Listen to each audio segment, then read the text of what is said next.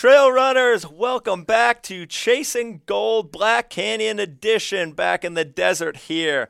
We're chatting with some of the front runners coming down here for the Black Canyon 100K, trying to get themselves one of the 2 golden tickets into the Western States Endurance Run.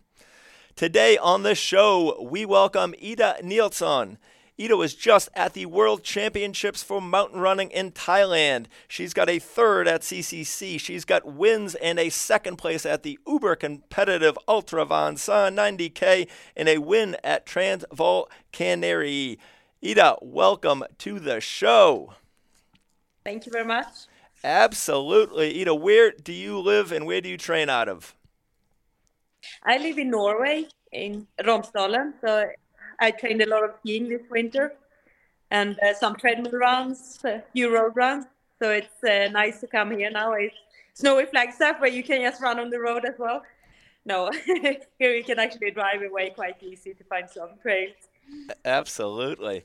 Obviously, and give the listeners an idea, what is the temperature in where you are living right now?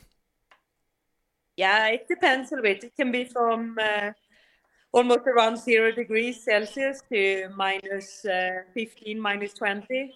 But it's kind of in the southern Norway or middle of Norway. So it's not like super, super cold, but it's snow in the winter.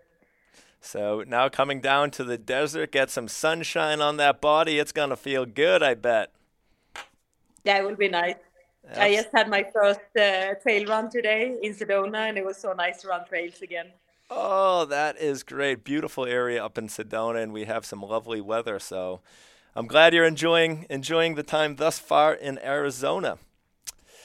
Let's talk about training. You have won some pretty big events, and you were just at the World Championships. How is the training going? I know those championships were just, 2 months ago? So could you talk to us a little bit about how you've been training, how many days a week, what the volume is, what kind of workouts you might be doing? Can you kind of just talk us through how that's looking coming into Black Canyon? Yes. After Thailand, I had a few weeks season rest, and then I started training again. And it was some weeks before the snow arrived to Norway, so then it was just like a little bit mixed of running and some mountain runs. But since the snow arrived, I have been skiing a lot and added some treadmill road runs. And I think I run a little bit more this winter than normally, but it's still just around maybe 60 to 70K a week. So the main hours have been like skiing. So maybe I've put in like 20 to 25 hours of skiing each week, and then a few hours of running. Wow, that's a lot of hours of aerobic work. You must be coming in pretty fit. I like it. And have you ever ran or raced in the desert before? Yeah, down there I did the King Scramble 2019. So I guess it's not really, but it's kind of in the area. So I think that's the only close to Phoenix race there in the desert I've done. Yeah, that is the mostly uphill race. I saw that result, and you had a very good run there. Very similar. That is just that race is coming about a month after Black Canyon, so the climate is pretty similar. So it sounds like you've done it before and you've had some success. What about on race day? Can you kind of walk us through what does a typical race day look like for you in terms of fueling and in terms of nutrition? How do you get that right on race day? Are you drinking sports drink, gels? How does all that look? Yeah, like usually it's early starts on the ultras. I just get in some coffee and quick breakfast. And luckily you can do it quite close to race start because the ultras you don't have to feel so empty. It's good to be kind of full when you start. And what I eat is like kind of a random mix of gels. I don't have a gel sponsor, so I don't have one specific brand I use. I always get some gels from different brands and have a mix of it, and then with sports drink. So I'm not picky like that. My stomach, yes, I get some enough sugars and calories in. It's fine. So that will probably be this race as well. I brought a mix of old gels, and I will buy some new ones here. Nice. But I will practice and try to eat like well a little bit more than I do sometimes in racing. I can be a little bit lazy with nutrition sometimes. Sure, sure. Speaking of sponsors, I didn't put it in our intro, but I know you're running with Craft Sportswear, Moon Valley, and Silva. Moon Valley and Silva, are those, what products are those? Moon Valley is my own brand, together with Jimmy Nice. Kokke and Emily Forsberg. So that's sports nutrition, but we make bars and sports drink, but no gels so far, but that might come. So I'll probably drink some Moon Valley sports drink at least, but maybe not the bar during the race. It's like more for training before and after. Sure. Cool. Well, that's a nice venture. And how do you balance that? Are you working a lot on the Moon Valley side, and you can balance that with the training? Yes, we all very active in the company, so that's a really nice project we had the last 3-4 years. Awesome. And coming down to what is a hotter climate, did you do any heat training in the sauna while you were still in Norway? No, we don't. I thought to have a good sauna there. I missed that, but I've done some hot yoga now the last couple of days, and I'm not so worried. It's not so warm down there now, and I'm usually pretty good in the heat. So I never really heat trained before warm races.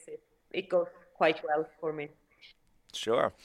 And let's imagine here we are at the start line of the Black Canyon 100K. We have some very fast runners, yourself included. The field usually goes out pretty quick.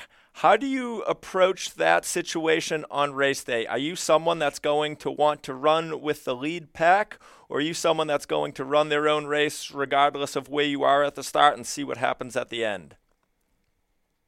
No, I race with people when I race because I think that's the fun thing with racing. I'm not the person who's like, oh, I'm just going to keep my pace doing my own race, because then it could just be a time trial. So that's a part I enjoy with racing.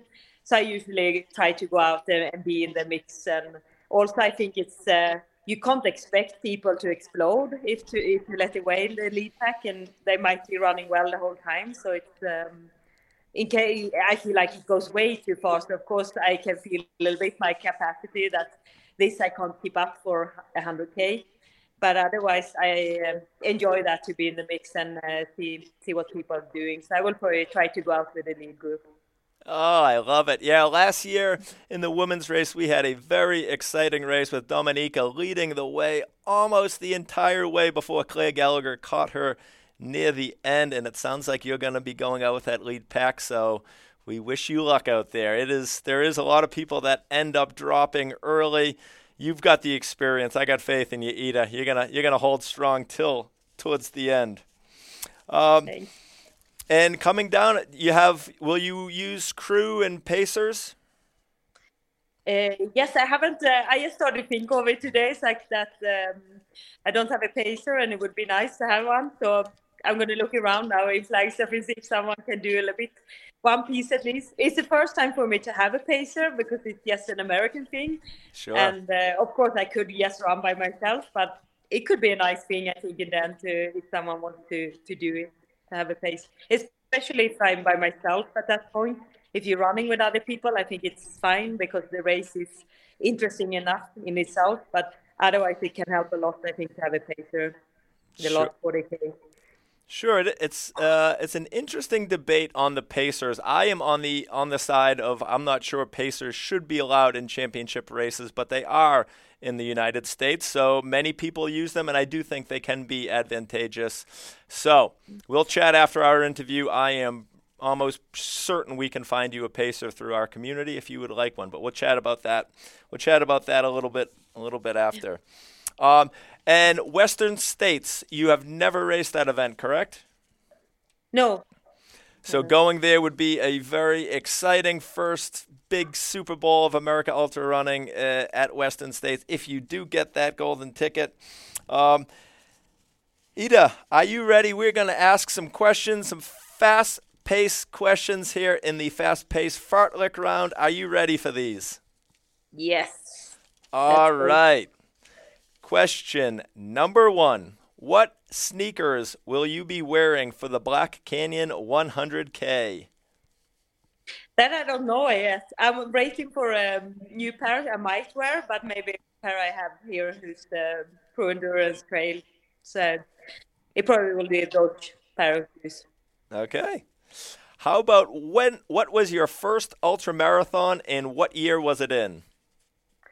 That was Ultravasan 2015, and I got through in by some friends the day before the race. I was going to run the 45K, and that was actually my longest race at that point.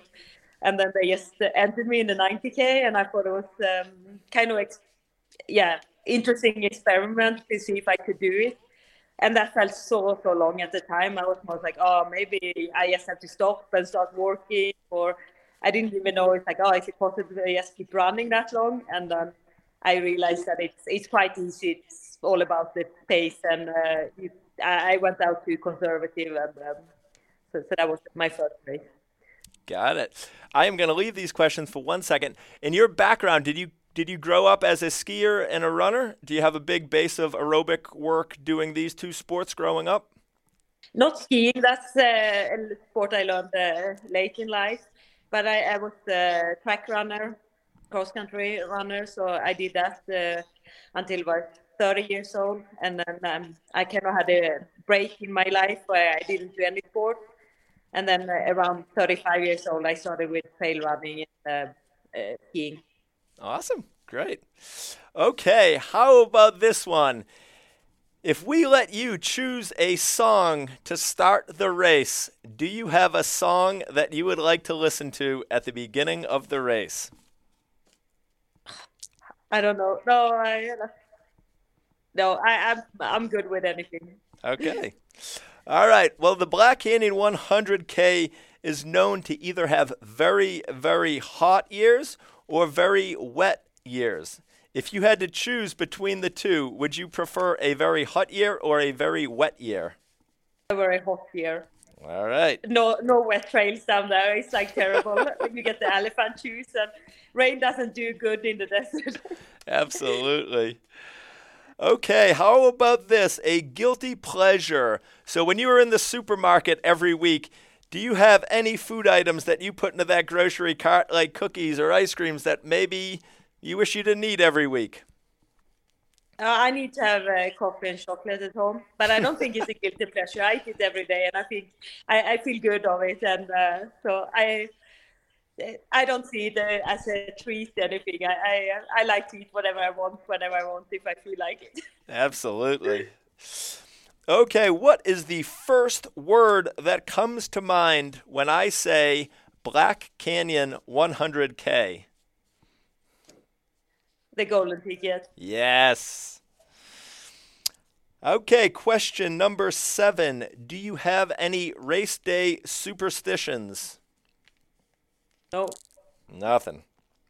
All right, if we do get one of those hot sunny years, will you be racing in sunglasses or no sunglasses? No sunglasses. All right. Question number 9. Do you have any secret weapons that you will use in the second half of the race? Coke, caffeine, Red Bull, maybe music. No, music I never listened to in a race, so maybe that would be the first time then to pick me up. If I don't really antisocial, I get a pacer and then I start to listen to music. Yeah, that right. doesn't sound very nice. Yeah, Coca-Cola, that is my secret weapon in the second half. I feel every race in the second half at the aid station, I'm always drinking Coca-Cola. Yeah. All right, last question. We are putting you on the spot here. What place are you going to finish the Black Canyon 100K in? I hope in third. Yes. Or at least in second. I love it, Ida. Thank you for coming on the show, and we will see you at the Black Canyon 100K.